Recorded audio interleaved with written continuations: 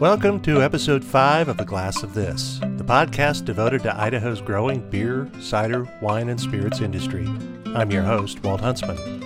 This time around, I sit down with Wade Burgess from Cloud9 Brewing. We'll talk about how Wade got into brewing and the part his background plays in the operation at Cloud9. We'll also talk about the benefits and challenges of trying to be an organic operation, as well as the challenges of operating in a small space, as Cloud9 does.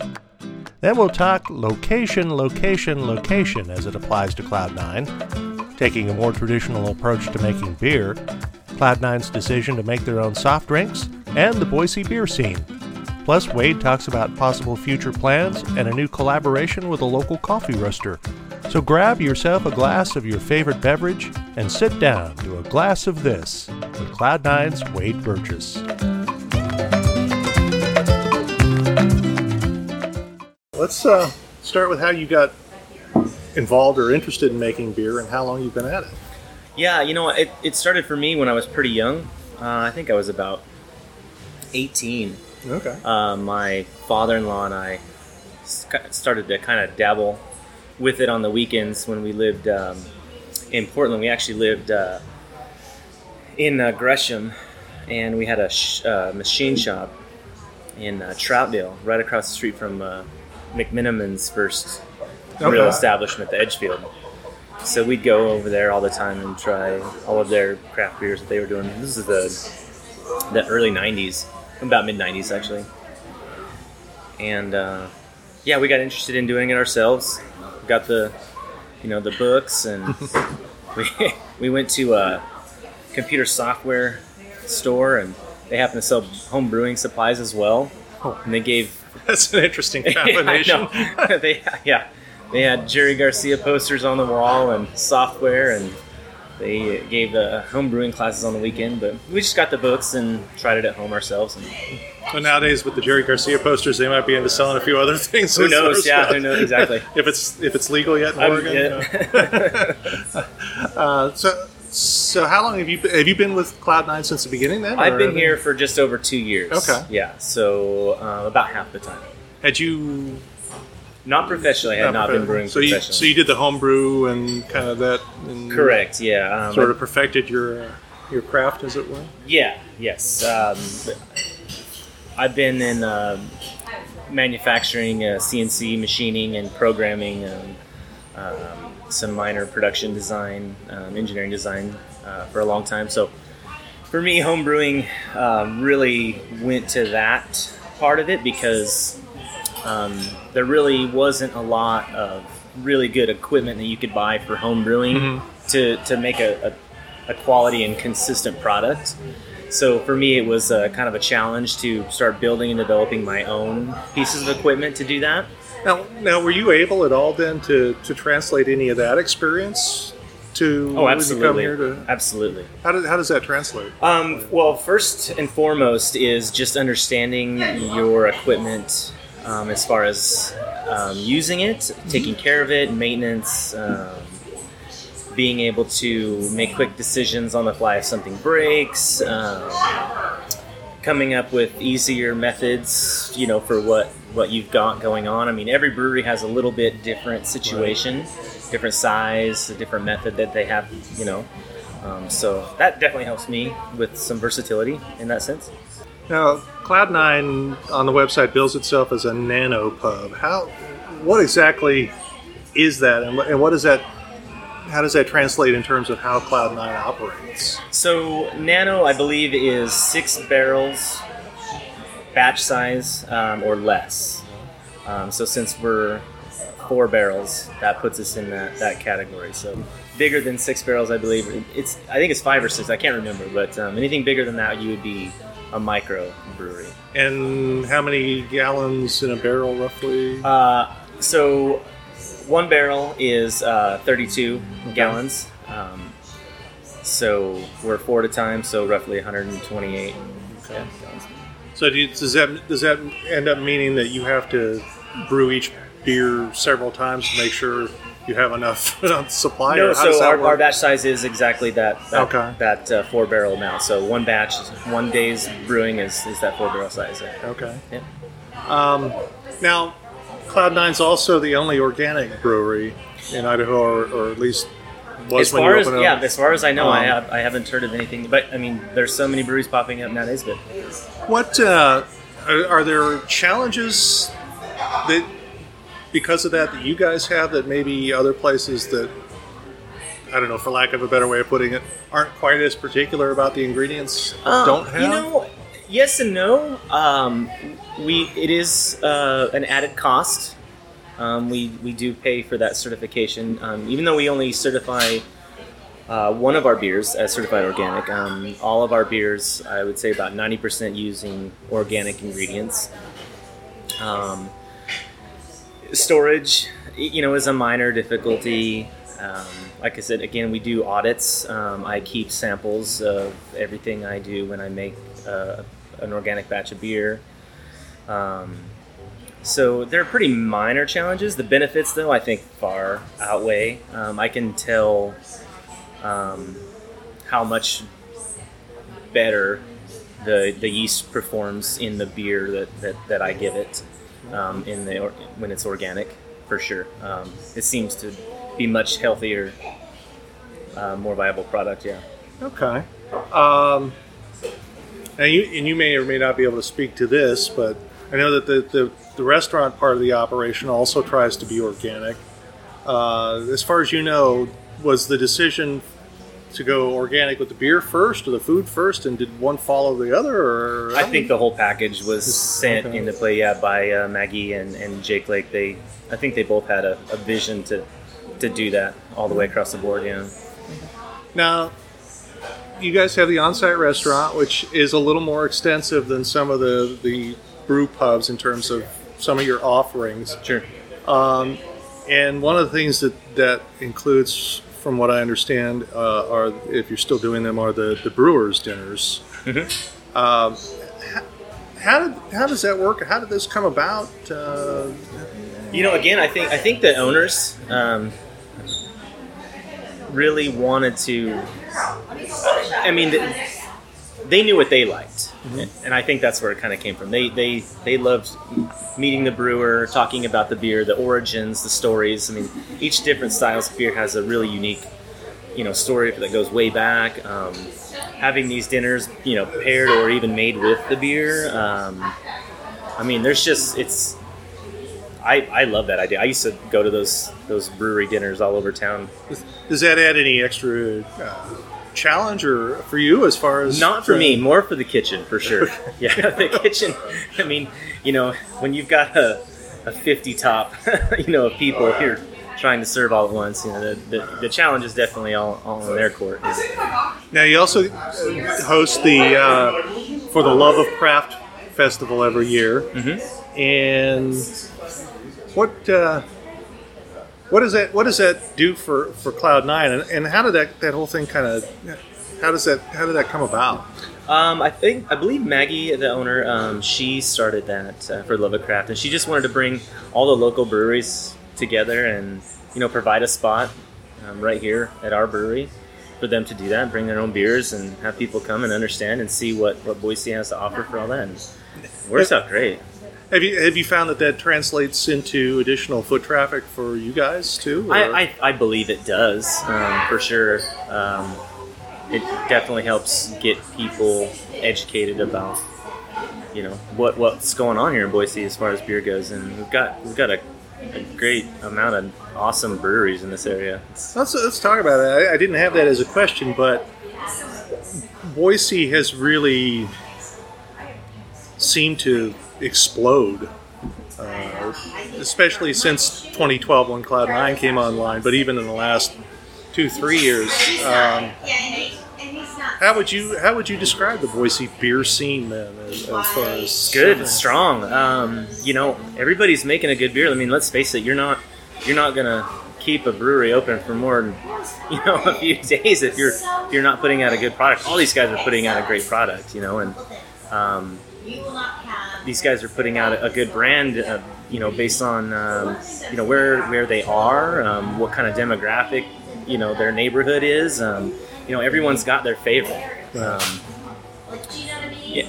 they all make a great product. Maybe somebody just says, hey, I like the way their decor is, or I love the styles that they seem to produce consistently, or I love just the feeling I get from what they name their beers. That I think that's clever. Everyone's just got that preference to a specific branding.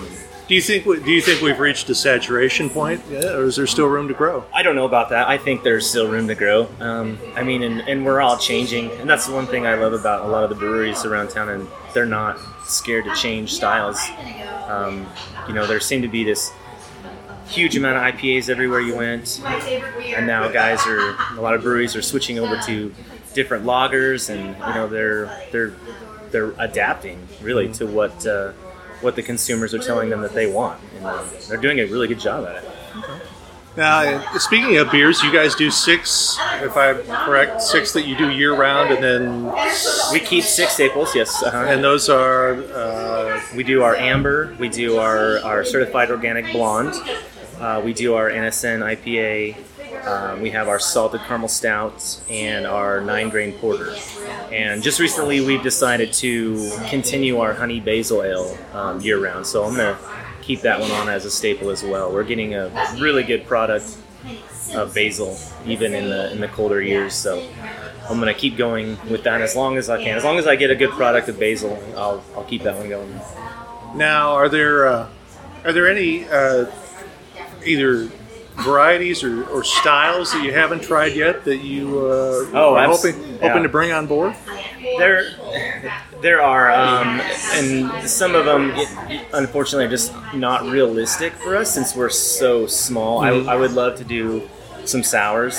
That would be awesome, but since it's just a tight little small space, that yeast strain can get a little crazy. So I'd have a hard time containing that situation. So another one is some barrel aged. I just don't have any space on site for barrel aging. So if I wanted to do that, I'd have to get pretty clever or even store off site, which that makes it a little more difficult for me to manage. There's even I've read into a lot about Solera brewing, which is they take portions of a cask out, bottle that, and then they leave some in, and then they'll add back to that again, and so what you're doing is you're constantly keeping a portion of the original beer that's always there, and that's always affecting the new portions that you're putting back in. And sounds a little bit like a sourdough starter in a way. Sort of, yes. So you're basically it's like you're keeping a mother going with beer, yeah. Now, Cloud9, if my timing is right, earlier this year finished an expansion that kind of basically doubled seating capacity. Did that give you anything, or as far as room? We were really anticipating it affecting me greatly, yes, because I'm just not going to be able to keep up if we were to fill every chair in here. So we have it in plan to probably bring on guest taps, whether it be something we get out of state from our distributor, or some local guys we get from the distributor. Whatever we like. I mean, we get to pick all that, and we're completely open to it because the owner Jake and I, we have similar interests in beers and styles. So yeah, we'd love to do that. Has there ever been any talk about expanding your own capacity, or is that? Yes, we would. It would definitely have to be off-site. That's a completely separate investment as far as that part of it goes. And we definitely talk about that. It will be sometime down the road. But it's which would definitely something we want to do. Take you into the microbrew category? Correct, yeah, okay. Yeah. Now, the website bills itself as the smallest full brew pub in the U.S. And your space is, in addition to capacity, physically looks pretty tight. It's pretty small. What kind of challenges does that add? We got to be clean. We got to be careful. I don't wear rubber boots in the brewery. If there was a situation that occurred in that small little space where I needed rubber boots. I've got a much bigger problem, than getting my feet wet at that point. And if it was hermetically sealed, it'd fill up pretty fast. It would. Yeah, it's a fishbowl in there for sure. But I joke to the owner Jake that we're a precision brewery because everything's got to be very careful and precise and no messes. Now, on the website, it says that between the seasonals and any one-offs you might do in the year-round brews, that altogether there's roughly 53 styles of beer. I'm going to guess, I'm going to go out on a real limb here and guess that one of the 6 year-rounds is probably one of the most popular, but are there flavors that when you brought them online, you thought, I like it, I don't know how people are going to react, and had it really take off? Oh, absolutely, yes. We were fortunate enough to get involved in the hazy IPA craze really early, before it got too oversaturated. So that was really fun, and that was a really interesting beer for me because it just went against everything that you learn as a brewer. Everything was just done backwards.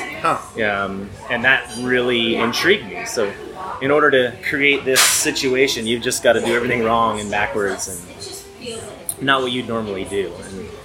And so it actually took a lot more effort. And it was fun, and it worked out well, and it was a huge hit, and it still is a huge hit. And so now we do it more than once a year. We do it several times a year.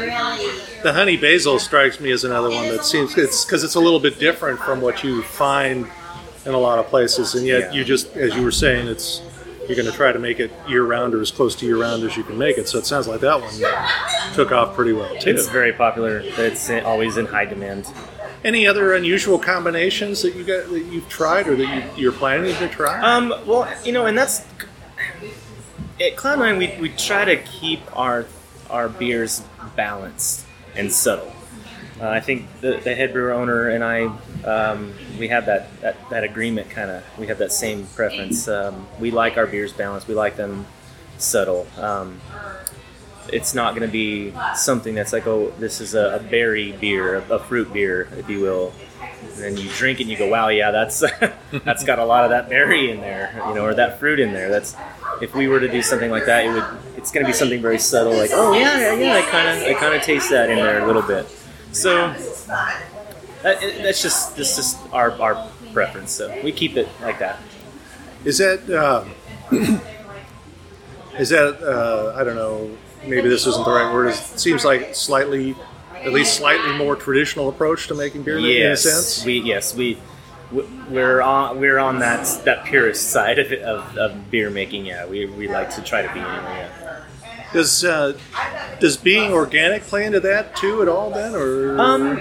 Nowadays you get such a great amount of organic products, raw materials, readily available, not much more of a price, and luckily for us, since we are so small, the added costs really don't affect us.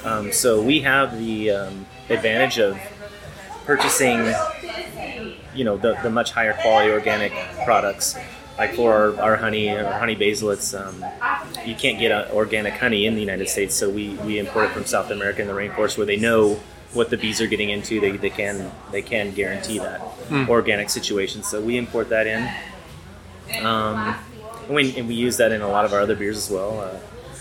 So I mean, it's not really a challenge. It's really fun, honestly. Now you guys also make your own soft drinks too, at least several of them. Are you involved in that process? I'm sorry? The non-alcoholic, the root beer and the... Yes. Our ginger ale and our root beer, yes. And then in addition, we do a grapefruit citrus huckleberry soda for our Radler beer. How does that process compare in terms of the beer making? Are the process similar? Very similar up to the point of fermentation. It's just one less step that I have to perform. So, what was it that made you guys decide to do your own soft drinks or non-alcoholic drinks as on top of the beer? Quality. Absolutely. I think quality. I think we get a much higher quality. We can control the sugar amounts. What kind of sugars? Is it over refined? Are we getting this product is completely from us, 100% organic, start to finish. It just has in my opinion, it just has a much more intellectual layering of flavors than what you would buy in a mass-produced, situation. Have you ever found that something you're doing on either the non-alcoholic side or the beer side shows you something that you could do? I mean, is there ever any cross? A little bit, yeah. I mean, in the back of your mind, you might find. Here's an example. In brewing, when you're adding things to a boil kettle with beer, it's always, even if it's a lighter beer, it's a much darker color, than the end product. So it's harder to actually visually see what's happening as you're adding things in. Is this going to the bottom? Is it scorching? Is it burning? Is it caramelizing too fast? Should I maybe add this in at a earlier stage or a later stage, or in smaller quantities throughout, or so on and so forth? So yeah, sure, that does help. So because of that, do you have to end up having to trust the process sometimes if you can't always see what's going on? Yes, and in some cases it is trial and error. You do your best with, the available science that we have in your research and hope for the best. But sometimes, there's something that came up that you didn't think about, and later you find out, hey, I know how to fix that. I know how to prevent that from happening. Or in some cases, that could become an advantage. You could use that thing that ruined one batch for you, or not ruined, but, was a little detrimental to it, then you might use that as an advantage in another style of beer. So, sure. Now, Cloud9's been around since 2012, and I know you haven't been here that whole time, but in conversations with the owners and what, do you get a sense of what the journey's been like as far as from that first day to where Cloud9 is now? Yeah, I was a patron well before I started working here, and I actually, I didn't believe that Cloud9 was going to be a brewery that I was going to like. They were in my neighborhood, and I assumed actually it was going to be a pretty mediocre situation. Just didn't seem like maybe the owner, had a place, in Boise yet. Maybe he needed a little more experience. Maybe he needed to get around a little bit more. I hadn't really heard about this guy. But when I came in I fell in love with the beers right away. They were my favorite, absolutely. And this place over that time absolutely became my Boise's #1 craft beer for me. So it wasn't a hard decision for me to come work here when the opportunity presented itself. Now, we've talked a bit about the fact that Cloud9 is organic or mostly organic with regard to not only the beer but the food as well. What else do you think, and of course the size, what else do you think makes Cloud9 unique from the other guys in town? I really like our location. I think we've got a really great spot right here in the North End, a great neighborhood. There's a lot of dog owners. We've got a great dog-friendly patio. And, a lot of the residents in this area, I mean, let's just face it, are very much like-minded to what our mission is as far as, sustainability and organics and, a high-quality product. So that's definitely a huge benefit for us, absolutely, is proximity. Really, so. Talk about the sustainability a bit. How does that work for a brewery, and what kind of challenges do you guys run into? We've being small, and it's, we're not really new, but we haven't been here for a long time. Just moving quality product. Let's face it, quality product just doesn't have the shelf life as a lot of your products with preservatives, additives, to give it that shelf life. So keeping that product coming in being able to move it within the correct amount of time. So those are definitely challenges. So we try to utilize whatever pathways, avenues that we can to conserve for that. And aside from the honey, I assume that for the most part you use local or relatively local suppliers, and I imagine that helps as well. Whenever I can, whenever it's beneficial on both sides for our profitability and of course the integrity of the product. Yes. So the only other thing I have is just kind of a sort of a general out there question. What's next as far as Cloud9 is concerned? Well, definitely we want to we'd like to upscale the brewing situation. We'd love to get some of our beers out in cans or bottles. That's definitely a conversation Jake and I have a lot. We'd like to get a little bit more merchandise out there for people. I mean, some people love that swag. I mean, we're just not going to make a fortune on swag, but people love to have it. People ask for it. I'd like to see more creative designs. Me and some of the other employees, we do the art here in the brewery, like the wall art, the tables, shelves. So we do that all ourselves. So that's kind of fun. We'd like to do more of that. Yeah. Anything that we haven't talked about that people ought to know? I think we pretty much covered it. We're always going to be trying to come up with a new beer. We're working with Dawson Taylor right now for an espresso stout. We usually do an espresso stout every year, but this will be, I believe, our first year working directly with them. We got to go and talk to them and take a tour of their roasters and do some sampling and come up with something that we felt was going to be a good one. So that should be coming out here in the next few weeks. I'll be looking forward to that one. Good, excellent. All right, I think that's it.